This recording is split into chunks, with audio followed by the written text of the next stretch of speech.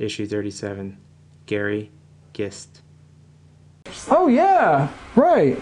It's like my neighbor down the street here. Her name is Marcia. She takes care of the cats in the alley. She feeds them, castrates them.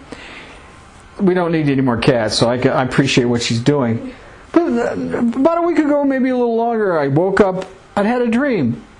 Some art dealer had requested 100 drawings of cats. And I was pooped. I'd been working and working and working. And Marcia said, "What are you doing?" I said, "I got to turn out 100 drawings of cats." She said, "Oh, you go rest. I'll finish." And I said, "Oh, thank you, Marcia." That was the end of the dream. I just woke up and I thought, "Oh, Marcia's finishing the drawings of the cats. That's great." Did you tell her about it? No. We don't want to confuse Marcia.